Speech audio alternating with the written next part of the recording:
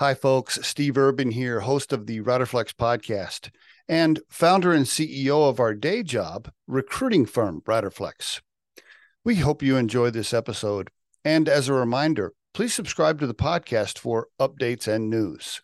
Finally, if you haven't already, check out the series of books we've published on hiring, interviewing, and overall career advice titled The Riderflex Guide, available on Amazon. And now, a quick word from our sponsor. Most homeowners don't have the time or expertise to properly take care of their home, which causes costly issues to arise.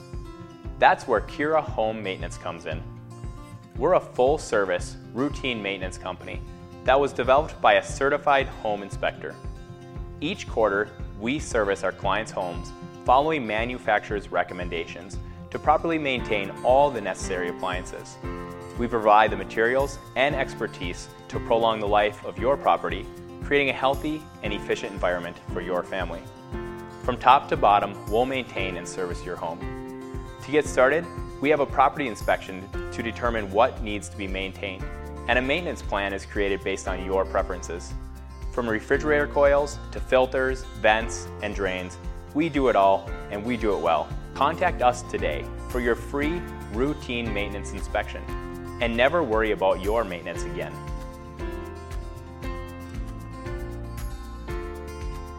Mark Hugentobler on the Riderflex podcast. I love that name. What kind of name is that, Mark? It's Swiss German.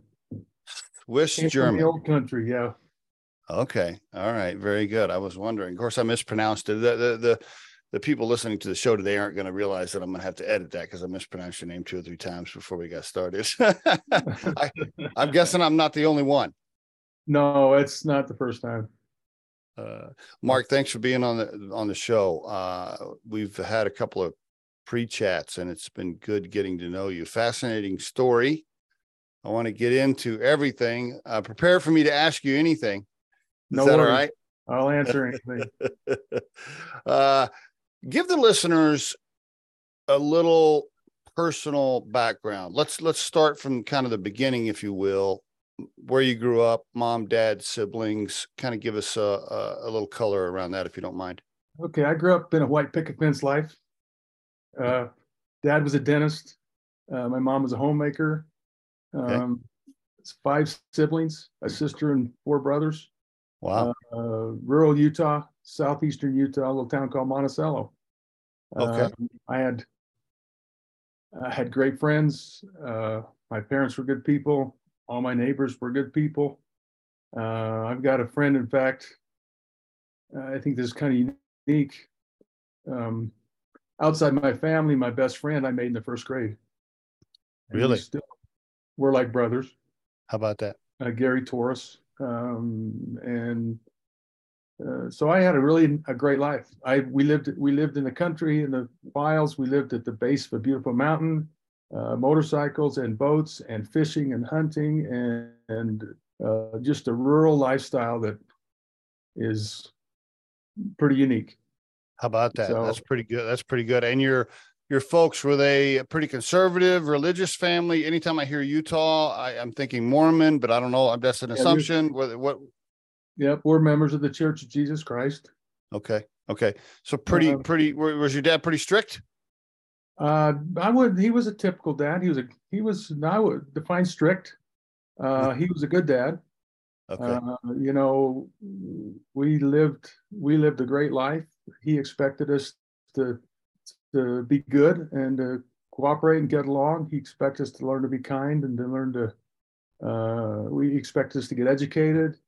He had all those expectations. There were times when, like every good dad, he kicked our butts. And there were times he gives hugs. So he's a great dad. He passed about 18 years ago now. So it's been a while. How about your mom? She's still with us? She still is with us. Actually, she's in a rehab center. She fell and broke her leg a couple of weeks ago. And so, but she's she's 85 now and she's getting on. She lives about a mile and a half from us. We moved her here from where we live so that she could be closer to me and we could help take care of her. Very good. What kind of kid were you? Were you the rebel? Were you the straight A student at library every day, or what? The best way to illustrate kind of kid I was, when I was 5 years old, my dad was in dental school in Kansas City, Missouri.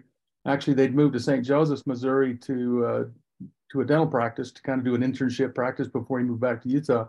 I was 5 years old, and at Christmas time, my mom put me in a car with a guy that I didn't know. She knew him, but she put me in a car to drive back to Utah, and I lived for my last half of my kindergarten year with my grandparents in central Utah. So I spent 6 months away from my parents, and I never cried. I was never sad. I was just living an exciting adventure. Every summer, the rest of my life, I went to my grandparents, that grandparent and my other grandfather, and lived with them, which was 4 hours away from my home. And I anxiously went and never wanted to go home. Is that right? Yeah. Okay. I always teased my mom that she wanted to get rid of me, but my mom had 4 kids, was living her mother had just passed away from cancer, and she was having she's in a difficult place, and I was probably not helpful I was rambunctious. We have a motto in our family: go big or go home. And the other motto is why the hell not? So I was kind of a handful. And how about as a teenager? Did you ever have to call your grandpa or your dad from the sheriff's department and come get you bailed out? I never have. I probably should have. I never have. I had really good friends. We got into some mischief, and we crossed some lines a few times, but we really never got into serious trouble. Okay. All right. So you graduated high school what year? 78. 78. Okay. Well, man, you look young. You look good for your age, man. I'm not young. I'm 63. You don't look 63. You look good. You look good. What are you doing? We have the same cloth. Huh? What are you doing? What are you doing to stay? Are you on a certain diet? Are you on a regiment in the mornings for exercise? What are you doing? I was a basketball coach for most of my career, and I was just always active. And I'm an active person. I have a kind of a Chihuahua personality, and I'm 6'3". I'm a big guy, but I'm just really high energy. I get up at morning at 5:30 and I go till 10, and I really, except for occasionally have a nap in the afternoon because I'm old enough to do that. I just go a lot. I do exercise. I swim. Try to swim 2 to 3 mornings a week. I swim about about a mile. I don't know. Somewhere between a mile and half a mile, depending on what I get.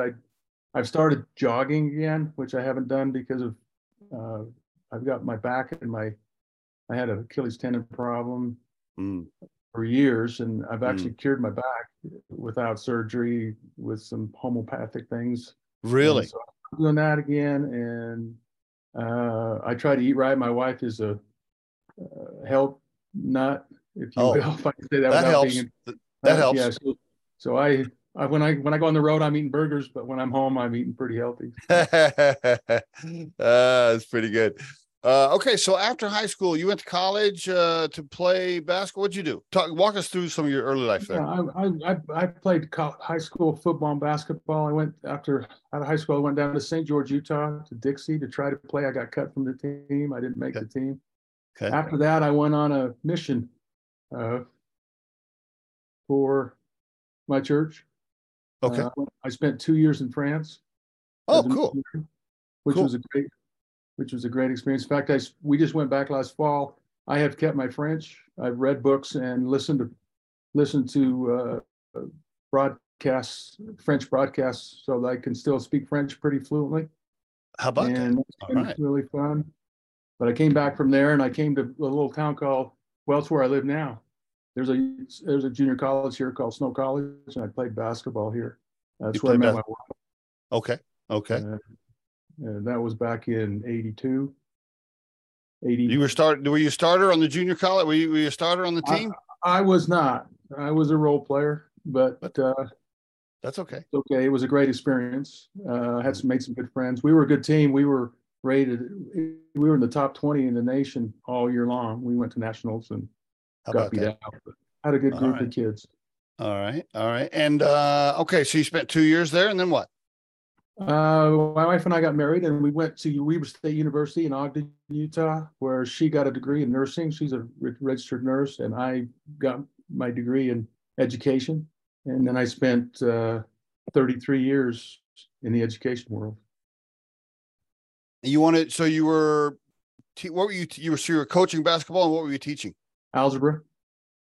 Really? Okay. I got a degree in, I got a multiple degree in physics, computer technology, and mathematics.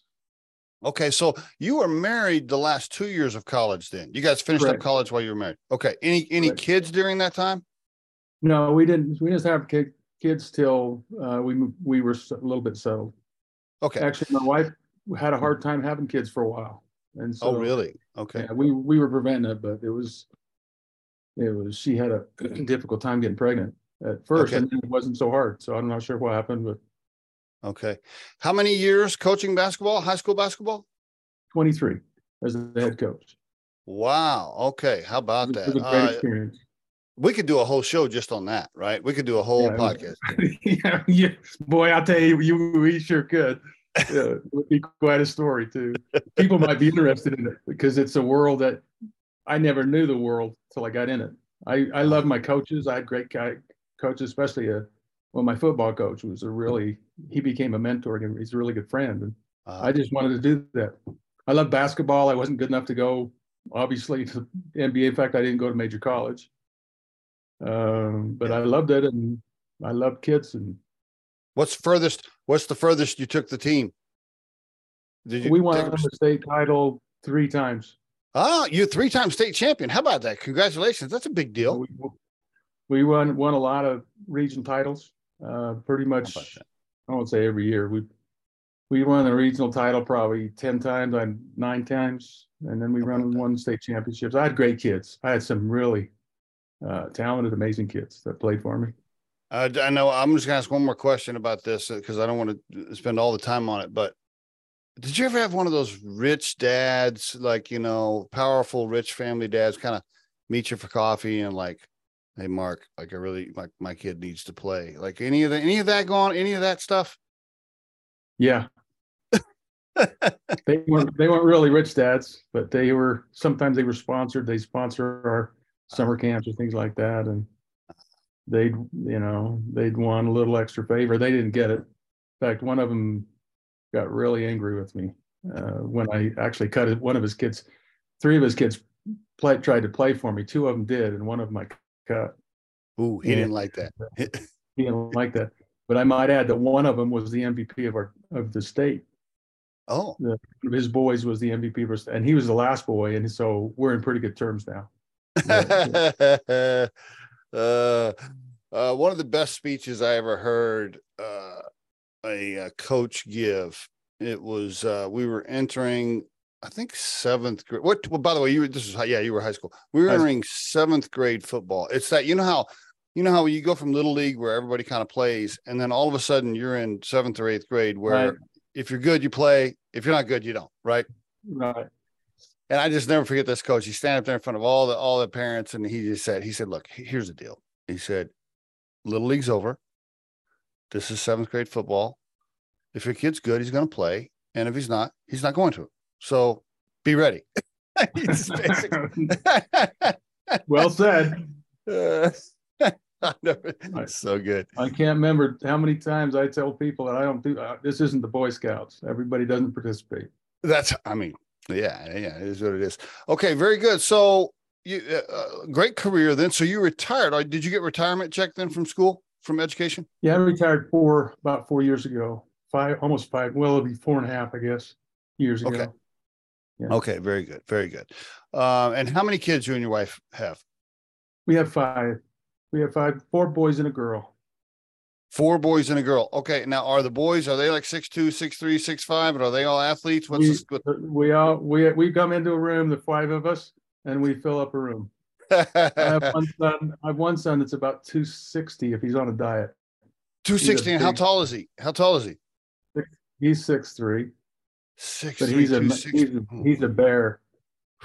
Okay. My other boys aren't as big, but they're all over 200 pounds and healthy kids. Okay. If I'm ever in a bar in Utah, I want to be with you and your son. So you guys are on my side. It'll be safe. Yeah, you guys walk into a restaurant, everybody's like, "Oh man, what are these guys? Look at these guys." It's pretty good. I'm actually the little one of the bunch. Well, I have one son that's smaller than me, but I only weigh about I weigh about 220, and I'm the small one. Okay, that's pretty cool. They're all grown, or what's the youngest kid? My daughter is 22. Okay. Yeah. Grandkids? We have one grandkid and another on the way. All right. Very good. Very good. Are you Papa, Grandpa? What are you called? Papa. That's what they seem to call me. That's what the one called me. Actually, he's older now, so he just calls me Grandpa, but okay. When they're little. Okay, very good. So you wrote a book called All My Friends Are Felons. Yeah. That doesn't really match the story that we just talked about at all. Because my basketball kids were not didn't become felons. Yeah, right. What's going on, Mark? Give us the story here. Well, when you're a basketball coach, again, we could do a whole podcast on the coaching experience, which might be fun sometime in my world, because I'm doing a podcast now. All my friends are felons. Cool. But when you're a basketball coach, you make a lot of friends, but you make a lot of enemies. Mm-hmm. And most of the people that were involved that I had to cut their kid or didn't play their kid, most of them got over it. You know, they realize this is life, and life good and bad and ugly sometimes, and people make decisions, and you may not like them, but that's the way it is. Yeah. But I just got lucky, and every school in the United States has a school board, and they're an elected body that controls the schools and makes decisions for your local school. Yep. And here in this area, there's multiple communities in our school district, and two of the members of that board were not my fans. They weren't fans of mine. One of them, her son was one of the best kids I ever coached. We were supposed to win the state championship that year, and we lost in the semis. Okay. And she was mad, and it was my fault. And because her son would have been the MVP of the state, and it would have been great, and he'd have been all that glorious. And so she was pretty angry with me.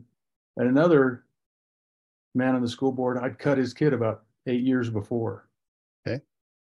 So anyway, and then I'm a kind of a doer, and I had a principal. I was the assistant principal at our school. Oh, you were assistant principal and the algebra teacher and the basketball coach. Well, I wasn't teaching algebra anymore. Oh, I see. Okay. Yeah. So I wasn't doing that anymore. I was just doing the administrative stuff. Gotcha. Anyway, our school district is responsible for education inside the prison. There's a small state prison about 20 miles from my home called Central Utah Correctional Facility.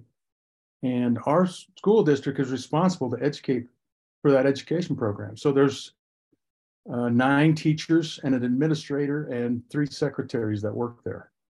Okay. And the principal at that time was prescribed to move out and move into the junior high. And in fact, he's now the superintendent of that school district. And the school board is determined to send me to prison. And I didn't want to go. It's usually volunteer. People that went there would say, I would like to go there. They went there to kind of relax and get out of the limelight of public school. Or some of them got, anyway, there's a lot of reasons that people went there to serve, but they made me go. And I didn't want to go. I went kicking and screaming. In fact, I was pretty upset. Could they can they do that? So let me make sure I understand. You bet. You're a basketball coach, you're an assistant principal, but there's this program at the prison, this education program, and they're like, hey, you got to go work the program, and you don't have any choice. You don't. You can find a new job. It's the way school systems are. You're assigned to go where they tell you to go. It's kind of like being in the military. Obviously, it's not the same, but it is. You go where you're told, or you find a new job. Interesting. All right. So you're like, well, could you still coach the basketball team? No, I was done coaching. I had actually resigned that year, from coaching. I was kind of getting tired and wore out, and I wanted to just kind of get away from that and start just doing administration. Okay. So anyway, the superintendent told me, Mark said, you just go there, do your time, couple of years, and we'll get you back into public schools. Because that's what the previous guy had done, only he had gone voluntarily. And some of the teachers had done the same thing. They'd gone for a short period. Sometimes you come into the district and there wasn't a job except at the prison. So you take that job to try to get a job in the local school. All right. And what were you going? What was your task? What was your job there? What were you going to be doing? I was the principal. I was in charge of the program. I see. It was called the director. It was called the director, but it was the principal. I was in charge of the faculty. I was in charge of growing the program. Okay. So I went and never left. How many years? How many years? 8 years. 8 years. And is it? Can you describe it for the listeners? Is it what the prisoners come into class, or walk me through how it works? Well, it's a unique experience, but we had a corridor, we had a hallway with 12 classrooms. Okay. And inmates would come in, they'd file in from their cells. There were 9 housing units in this facility. And at the time they could all intermingle. So we'd have them from all different housing units at the same time, and they come to class, similar to a high school, similar to a school. Why the 12 classrooms? Just because you had to keep a certain number of people in each classroom, just like you don't want too many people. At the time, they were mostly empty. By the time I got done, they were clear full. Because the prisoners didn't want to go. They didn't care. They're like, I'm not doing that. In the beginning, they didn't want anything to do with it. They were really, they fought. Most of them. Now, some of them did, but the majority of them thought it was stupid and didn't get anything out of it. But by the time I left, there was 1,800 men in that facility, and by the time I left, 1,100 of them came to school on their own, of their own volition. Wow, how about that? Okay, very good. And that's what the book's about. That's what the book's about. And that's what the book is about, you building that program, about you. Yes. Okay, very good. And was it general education? Was it like, okay, this classroom's math, this classroom's science, or what? Yes. Okay. But we had each faculty, we had a math teacher, we had a history teacher, we had a science teacher. Okay. We had a computer technology teacher. So we had just like a high school, and they go to different classes. They could earn a GED, or we would actually give them a high school diploma if they wanted to earn one. How about that? More importantly, our goal, as I got there, the goals changed and our focus changed, but our main goal was basic adult education, reading, writing, and mathematics. And there's a standardized test that we used. When I first got there, every inmate in the facility had to take this test. When you first came in, when you fished in, they had to take this aptitude test, is basically what it was. It measured what grade level they were on. Yeah, what was the average? When I came, the average was just over 5th grade. And when I left, the average was well over 9th grade. How about 8 that? 8 years later, the men in that facility were well over the 9th grade level. Most of them, well, not most of them, a good portion of them were right at, they tested out. So I see. What's their incentive is to be educated so that when they get out of prison, they can have a better chance to be successful in regular life. Is that the incentive, basically? That's the incentive. Yes, it's not, there's a lot to that, but yeah, that's the idea. Okay. How did you get more people to join? Did you recruit? Like, did you go, or did you, Bobby came and you telling Bobby, like, hey, Bobby, your friend needs to come, or did you get to visit with prisoners and talk them into coming to class? How did you increase the class count? Well, that's a long story that I don't know if we can really delve into, but I'll try to do it briefly as I can. Okay. When I went to prison, this is my view of prison, and I think it's pretty common. The Department of Corrections is doing everything they can to help these derelicts. These guys have hurt people. They deserve to be in prison. If they wanted to change, they would, but because the system is providing all these opportunities for them, but they are so terrible and so awful, they just won't do it. That's what the system says, or what's your perspective? What do you see in prisons? Yeah, that's a good question.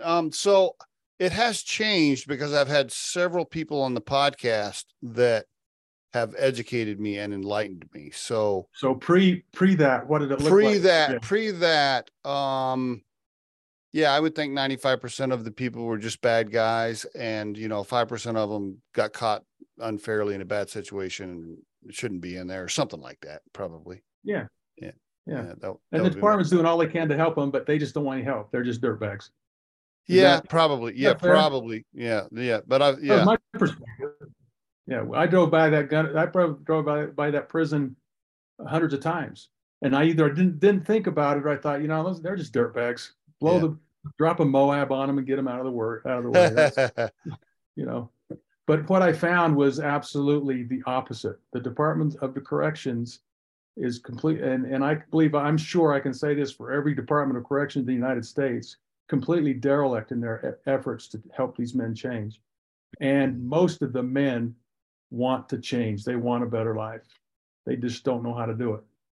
We could probably do a 4-hour podcast on this. Because I've had people on the show explain to me that because of if you follow the money, so to speak, there's so many different people that are benefiting from the business of prison that they need prisoners in there, and they don't want to make them better to get them out. Is what I've been hearing. I don't know if it's that malicious. I think it's just a government program. I think government programs in general are derelict in their ability to function. Okay. I think that they are, and I came from a government program. I worked in the education system which is a government program. But I think government programs function on funding. And so they focus on perception and funding, and they don't focus on people. And that's a general statement, but I think it's fairly accurate. And I think prisons are worse because in a public school, there's a lot of public scrutiny. People can see their kid comes home every day and talks about what happened at school.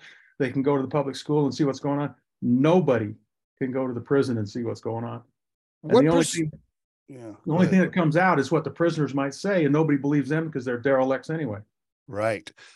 What percentage would you say were men that were sorry for what they did? They want to be educated. They want to improve. They want a second chance versus truly scary, bad, crazy guys. What percentage? I would say 10 to 20% are truly bad, scary guys. And the rest of the guys are hungry for help. Okay. There are some who are just, I don't know, they're psychopaths, or I don't know what they are. They're just off the rails crazy. They're off the rails criminals. But I'm confident that 80% of them, I think 20% of them are never going back. 20 to 30% of them aren't going back to prison because they just are smart enough to figure out that I don't want to do this anymore. Yeah. But the recidivism rate in the United States, and what this rate refers to, is how many men go back to prison within 5 years of release. What is the percentage of that? Over 70%. Damn. That's crazy. That is a crazy 71. Stat. When I read the study, a Rand Corporation study in 2014, I believe was the date on the study. 71% of inmates who were released from prison go back to prison within 5 years. That is a crazy stat. Wow. It's a sick number. It's a sick number. And, I was a basketball coach. I had 1 year where we only run 160, 32% of our games, 33% of our games. I got run out of town on a rail. People wanted to hang me. And it was for a stupid basketball game. Now I survived, but here we're allowing this year after year after year in our system, and it doesn't have to be. It absolutely does. We prove it doesn't have to. When I ask you why it's that way, I'm sure that is a very long answer, but what give me some, yeah. When your car's broke, when your car breaks down, who do you take it to? Mechanic. The mechanic. That's simple, isn't it? Yeah. Would you take it to a plumber? No, I wouldn't think so. How about a framer, a guy that builds houses? Would you take it to him? He might know how to fix your car, but you wouldn't take it. You'd take him to a mechanic. Right. Well, I'm not a bash the cops. I love cops. I appreciate cops. Officers are so important to our society. Without them, we have chaos.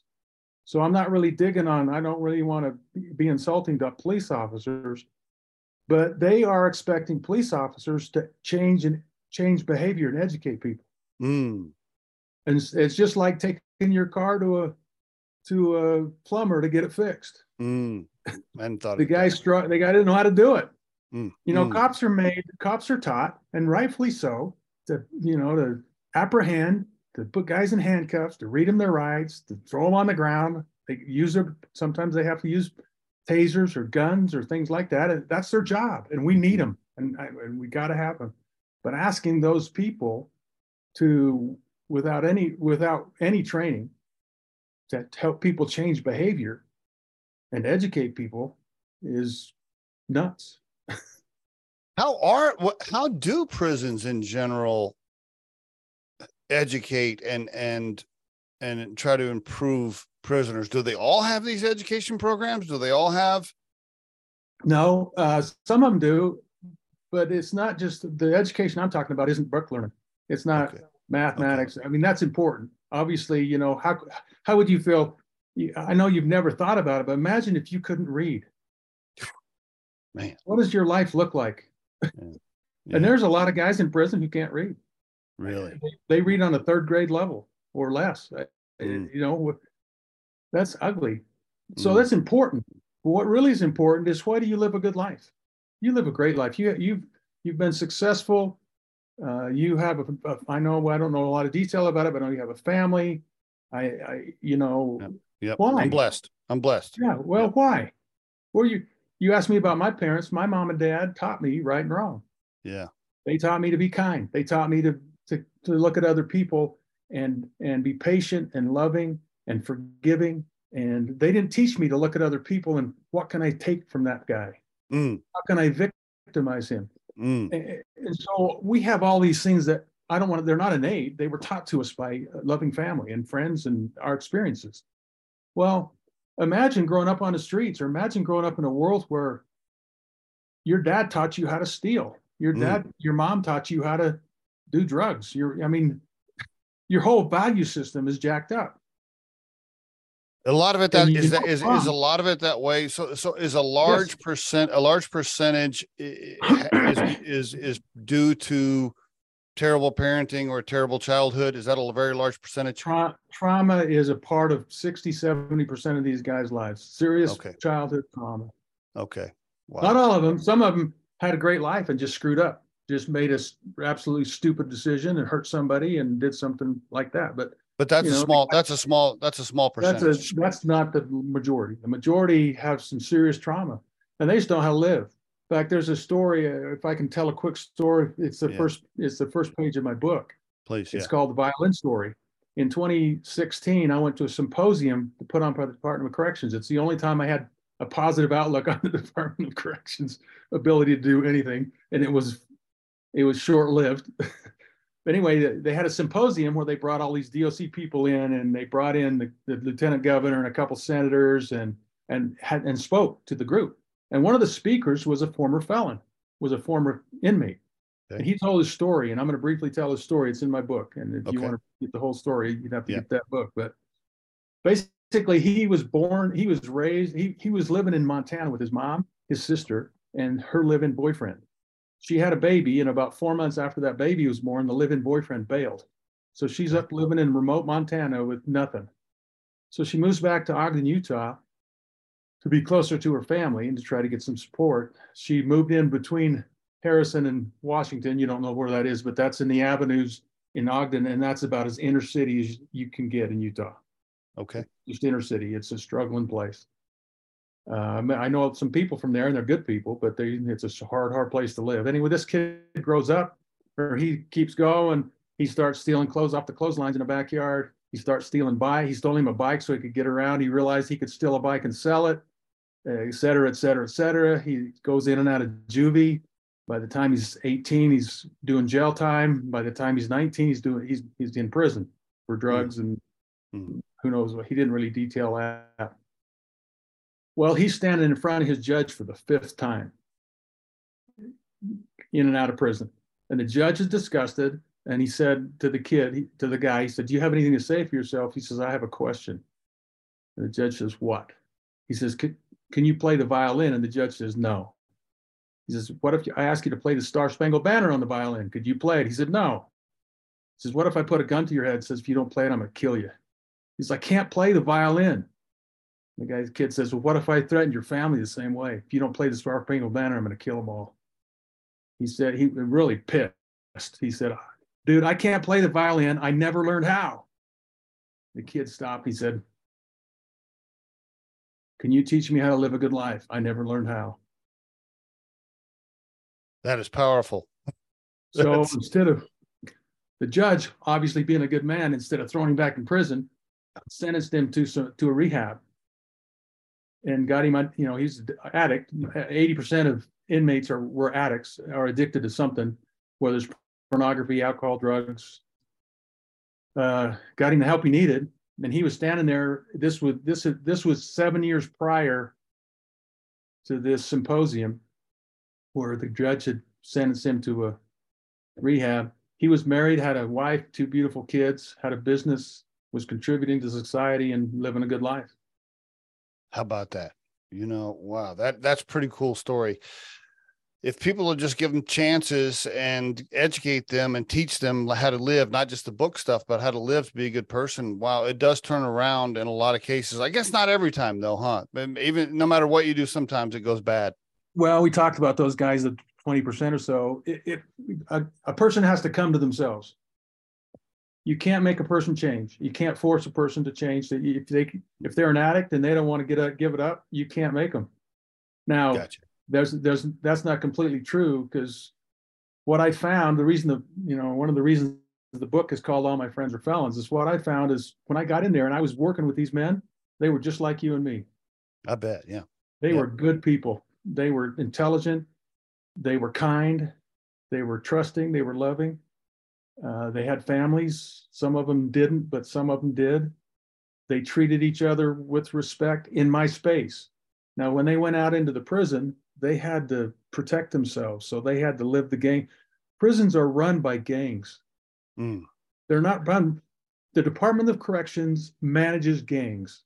If you have to describe what they do, they manage gangs. Interesting. Never thought of it that way. That's exactly what happens. Wow. And I'm sure that's that way across the country. I always thought the prisons.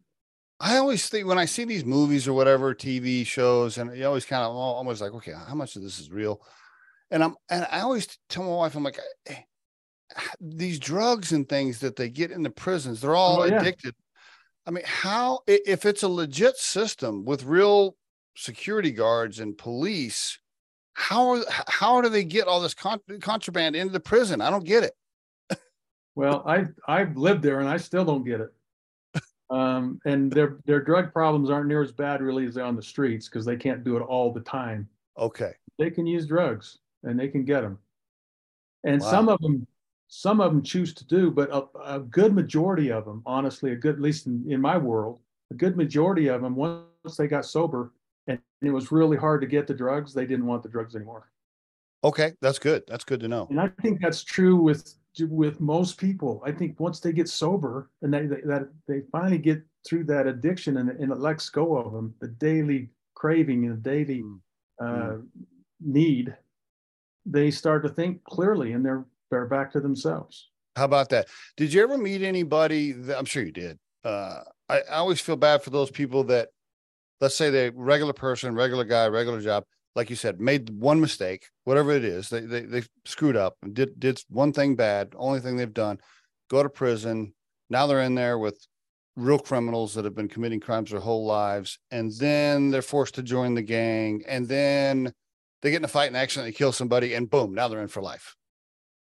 I didn't know anyone with that specific scenario, but up until they killed somebody and had to stay for life. Yeah.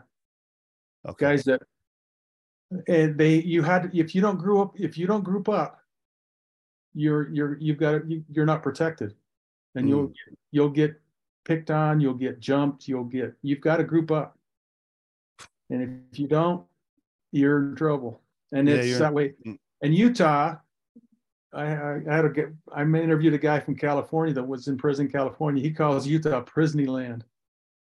Because if you go outside Utah, it's infinitely worse, his claim is, and I'm not surprised. I believe that. Oh, I believe it too. Any problem? Did you ever have any classroom brawls, classroom fights? Were you ever in danger during class? No, never. And that was the amazing part. When I first went in, they give you training. The corrections give you training about how dangerous this place is, and your life's always at risk, and you got to be careful, and you got to avoid this, that, and the other. And when I first went in, I was looking over my shoulder, and I was scared. By about 3 months, I was going anywhere in that prison I wanted to go, and I was completely fearless. Really? And we're talking now, if I can visualize it, the cafeteria, whatever, men are walking around freely, and you're walking, like if somebody had a shank or whatever, they could just get up and stab you if they wanted to. Absolutely, and I had no fear of it. In fact, if anyone would have tried to hurt me, the majority of them would have jumped them. Interesting. No matter their affiliation. They would not hurt me. They would not hurt me or any of the teachers. They looked at us as being people who cared, and people who tried to help them, and people who were good. We were on their side. That's really what you look at. They would protect us, and I never had any fear. I would have been worried about that 3-4 month thing. Okay. I would have been worried about the 10%ers that are just absolutely psycho, though. Those guys were usually not out in public that much. I see them. You didn't see them. I see. A quick story about 2 months in, maybe 3 months in, I was up in what was called the Gale Housing Unit. I'd been talking to the captain, because that's what I did. I went out and started working with the captains of the housing units and the lieutenants in the housing units, and really started to talk to them about how to get guys to school. Okay. Well, I was walking up to a slider, a door, and the slider in front of me closed, which surprised me. And there's a little button you push, and I pushed the button, and they said, "You're going to have to wait. We've got a controlled movement." So they were taking an inmate, level 4 inmate, which is a isolated 23 hours a day isolated inmate. They were moving him to medical, and so they have to shut everyone else out because he's in shackles. So I'm standing there in front of this slider, and all of a sudden the hallway starts to fill with inmates. And I'd been there 2 months, maybe 2.5 months, and there's no officers anywhere. I'm going, oh my gosh, what's up with this? Wow. So I recognized the guy in the crowd, and his name was, I don't remember his name now, but I said, "Hey bud, how you doing?" And I just started trying to calm myself to visit. I figured if I can talk to somebody, maybe I'll feel better, because there's no place to run. I got to run through 25 guys to get out, or I got to run through this slider that's closed. So I was absolutely, oh my gosh. And I got out of there, and I thought, oh, that was scary. It wasn't 6 months later that almost the exact same thing happened. And I'm just chatting with guys, and it's like I'm standing there with my buddies. How about that? I came to realize that this was not a dangerous place for me. And I had no fear. It was crazy, but what happened is I came to realize that I was completely wrong about this situation. These guys want to change. You volunteer and help in a prison, it will change your life. You want a life-changing experience, go to the local prison, wherever it is, and say, "I would like to come in and volunteer. I would like to teach an entrepreneur class." Your life will change forever, because mine did. Is it emotionally? There had to be. You seem like a pretty big, tough guy, but I also feel like you're very passionate and emotional. Were there evenings where you come home with your wife and you're tearing up, telling her about stories that are just sad, that you're just? Did you find that difficult? It happened about a month ago. That scenario. I go back into prison now and volunteer Monday mornings for 4 hours. Okay. I teach a class called Captain Your Story. It's a class about what we talked about. It teaches them how to manage their life and how to focus on, living a good life. It's a 12-week course, and it's changing. It's absolutely changing these men in 12 weeks. And I came home a month ago and started telling, just kind of coming up right now, telling my wife about this guy who was in a gang. All right. It's okay. Yeah. His name's Luciano, and he's covered with tattoos. And he started this class, and he's actually started it way back in when I first started. So that would have been the first part of April. And he's going through the class for the second time. And as a result of this class, he decided to bail on his gang. And what happens when you bail on your gang? Yeah, now you're by yourself. He's in danger. He got the hell beat out of him by his gang. It was hard. You saw him. You saw him with the marks and scars and everything on his face. Yeah. Yeah. He disappeared for about a week and a half, a couple of weeks. We didn't see him, but everybody said he got beat up. And he came back. He came back to class, and he stayed in class, and he's left the gang. And he amazing artist, talented kid. He's probably 20. I'd say he's mid-20s, late 20s. He's in prison for killing a guy. Oh. You know, but he's just something else. I can't hug him, but if I could hug him, I would. Against the rules, I guess I could. But he's just an amazing person. So you're not allowed to touch him? Well, you can shake their hands. You're not supposed to hug them. I see. Yeah, I bet you want to pass out hugs. I'd want to pass out hugs. They probably need hugs, for God's sakes. They do. They really do. But they are so thankful for a handshake or a fist bump.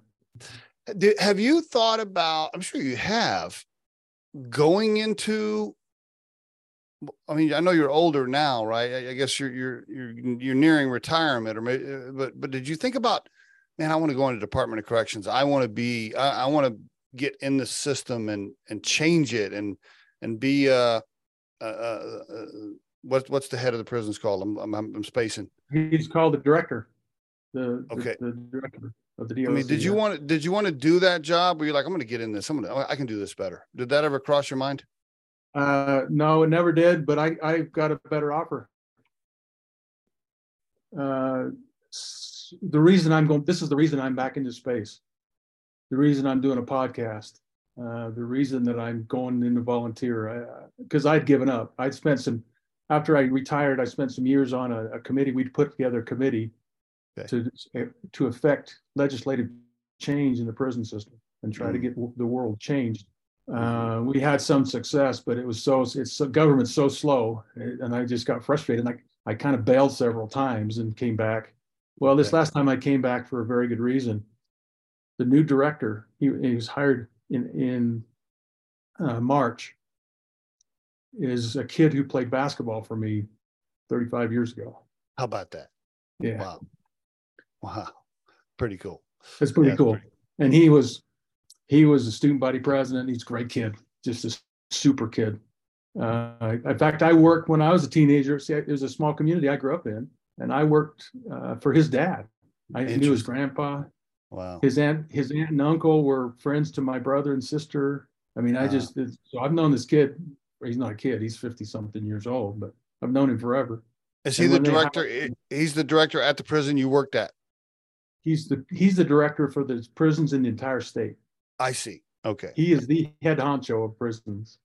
How about and that? We've had multiple meetings, and I am confident. In fact, I'm going to see him tomorrow in the afternoon. We're going into the prison. He's coming in to meet the classes that I'm working with. He's coming in to meet them. All right. And he is going to change this world. That's good stuff. It's going to change the world in Utah, and my hope is it changes the world in the United States. I think what we do, you watch in the next year, things are going to change dramatically here, and it's going to be incredible. It's going to be earth-shaking. And it's a crazy prediction, but I know this kid, and he's already shaken the world. He's changing position. He's just reassigning people, letting people go. He's moving the machine. Can you mention his name? His name is Brian Red. Okay. Very good. Okay. So the book, All My Friends Are Felons, Finding Hope for the Utah Department of Corrections, available on Amazon. and paperback, Kindle, I guess. Yes. And where else? Any bookstores as well? No, you really can't get in bookstores, but it's on Amazon. I'm actually about a third of the way through doing the audio book, so we're going to put it on Audible. Hopefully, Great. that should be done mid-October. Okay. And that's when we're going to launch our podcast, et cetera, et cetera. But that should be done mid-October, and we're going to put that on Audible as well. Is it going to be your voice? It is. Yes, please. That's not always great, but my podcast producer says, Mark, you're going to do this. So yeah, absolutely. Yeah. Especially if you're going to have a podcast, the audio book's got to be yours. It's just not the same when the author doesn't read it. I don't think I prefer the author to hear that's the what author's he said. voice. So Yeah. I've got a kind of a scratchy, stuttery voice, but Oh, you'll be fine. You'll be fine. What's the name of the podcast? All My Friends Are Felons? All My Friends Are Felons. Okay, very good. I'm guessing it's going to be everywhere. Spotify. That's Spotify, Apple. We're going to put it on YouTube. We'll put it on all the little podcast companies. Okay. Video and audio. It is. We're still having some struggle. The company I hired isn't big in video. They're a podcast company, LaunchPod. But we're convinced them that we want pictures of these guys, and we want it so we can put it on YouTube and we can put it on Instagram and some of these places. Okay. So. Okay. All right. Let me just give you my personal opinion on that, especially if you're going to be interviewing former inmates, which is going to be a big part of your crowd or your guest, yes, it is. I'm going to want to see them. I'm going to want to see their faces. I'm going to want to see the emotional reaction. I'm going to want to see you talking to them. Please. It's got to be on video. It's got to be on video. That's our feeling too. So. Yeah, I would think. Okay, very good. And the website, tell us about the website and what's the URL going to be and what's it going to consist of? All My Friends Are Felons, .com. We'll probably get .org as well. All right. You can go there. We're going to have a sign-up website where you can get on our mailing list. You can also, if you are a person who knows someone and who's been a felon or has something to contribute to our podcast, there's a place where you can fill out a form and say, we'd like to be on your podcast and here's why. Okay. We'll have links to some of the organizations that we're affiliated with. We're not going to be a nonprofit, but we're going to take the extra money. It's going to take so much money to run the podcast, but once that money's used up, we're going to use the rest of the money to donate to several charities. They're not charities, they're nonprofits that work in this space to help people. One of them is the Other Side Academy. There's one here in Salt Lake and there's one in Denver. And it's their organizations where it's literally a 2-year program. They bring guys that are getting sentenced. So they're pre-prison. Some guys are coming out of prison. Some guys are homeless, drug addicts, and they take these people and they change their lives. They have a 70% success rate.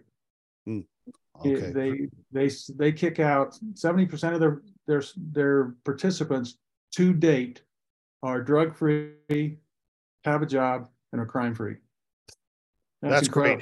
That's great. How can the average person listening to this show help?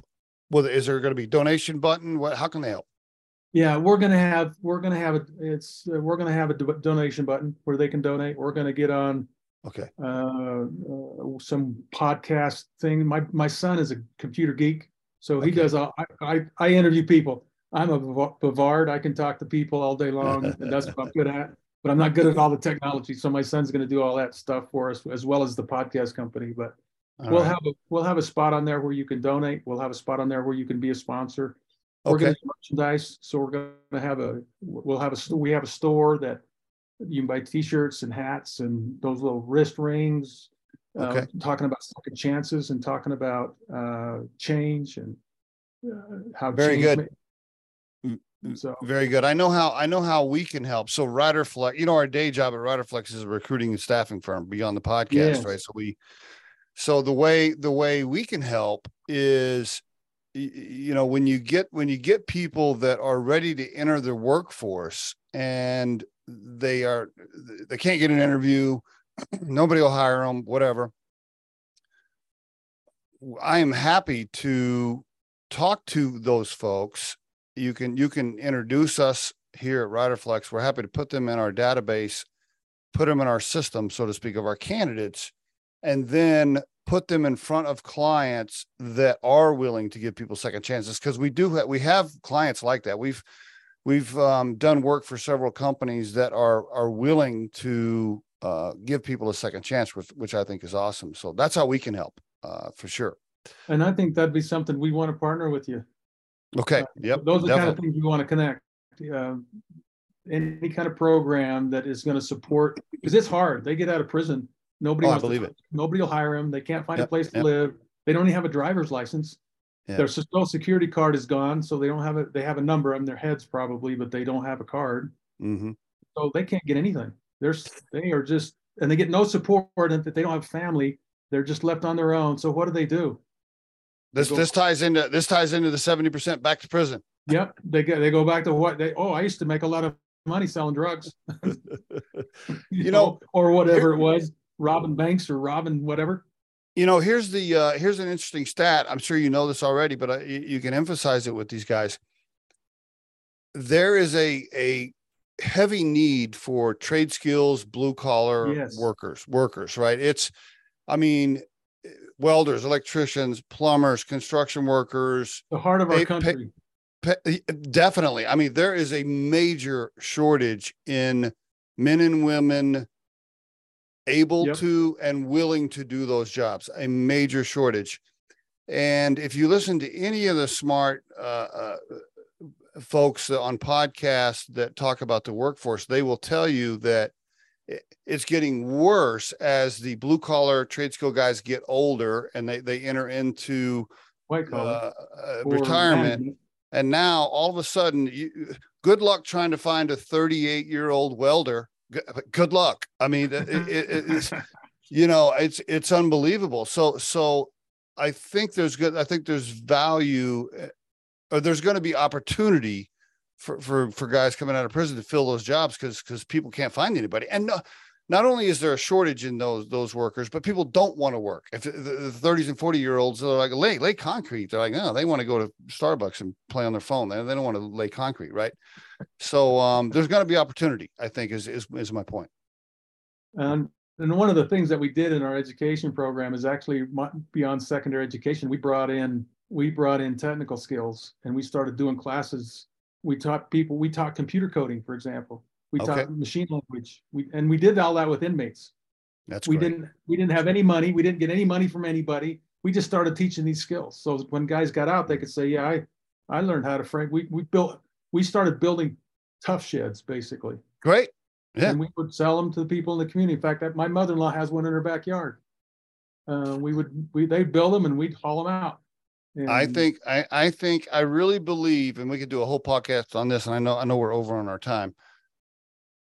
The guy who founded LinkedIn, Mark Andreessen, I think, right, was being interviewed by Joe Rogan, and Mark was saying, what he's like, isn't it interesting? We thought that the AI and the robots were going to take the blue collar jobs first, and the white collar jobs on the laptops are safe. And that has totally flipped around. And now the white collar laptop jobs are in danger because AI is taking them, and the blue collar jobs are actually more valuable. It's true. It's true. Who's going to build our houses? Who's going to plumb them? Who's going to fix our cars? Who's going to pave our roads? It's on and on and on. Yeah. But the problem you described is when you get 45, that work gets pretty hard. Your body's pretty worn out. Right. That's right. And it's hard. So you got to move into management, or you got to move into something above, and you need younger guys to do the work. And these guys, many of them are eager. That's great. They'd rather frame a house than sell drugs.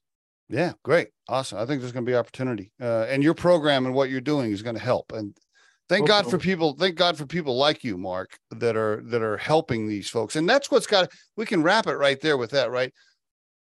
It's got to feel, well, I guess you've always been in a serve kind of job, right? Whether it's the basketball coach or the teaching, you've always served the community or served people with almost everything you've done in your life. And this has got to be truly fulfilling and rewarding if you don't lose your patience and get frustrated at the system. Well, that's where I get my fulfillment. I have a couple businesses right now that I make a living at. Good. But I don't, money's not my motivator. Never has been. God's always taken care of me in that regard. We have enough to live and we have a nice life. That's great. But people, I'm a people guy. And I don't always get it right. I don't always do it the best I can, but I like to serve and I like to help. And I'm in a great space for that, because especially with Brian Red coming in as the new director, I just can see some changes happening quickly. And I'm just excited to watch it and to be a small part of it. Very good. I'm wishing you the best with your podcast. All my friends are felons, and continued success with your book, and the website, and just everything you're doing, man. Appreciate you, and congratulations on everything, Mark. Thank you. Thanks for having me on.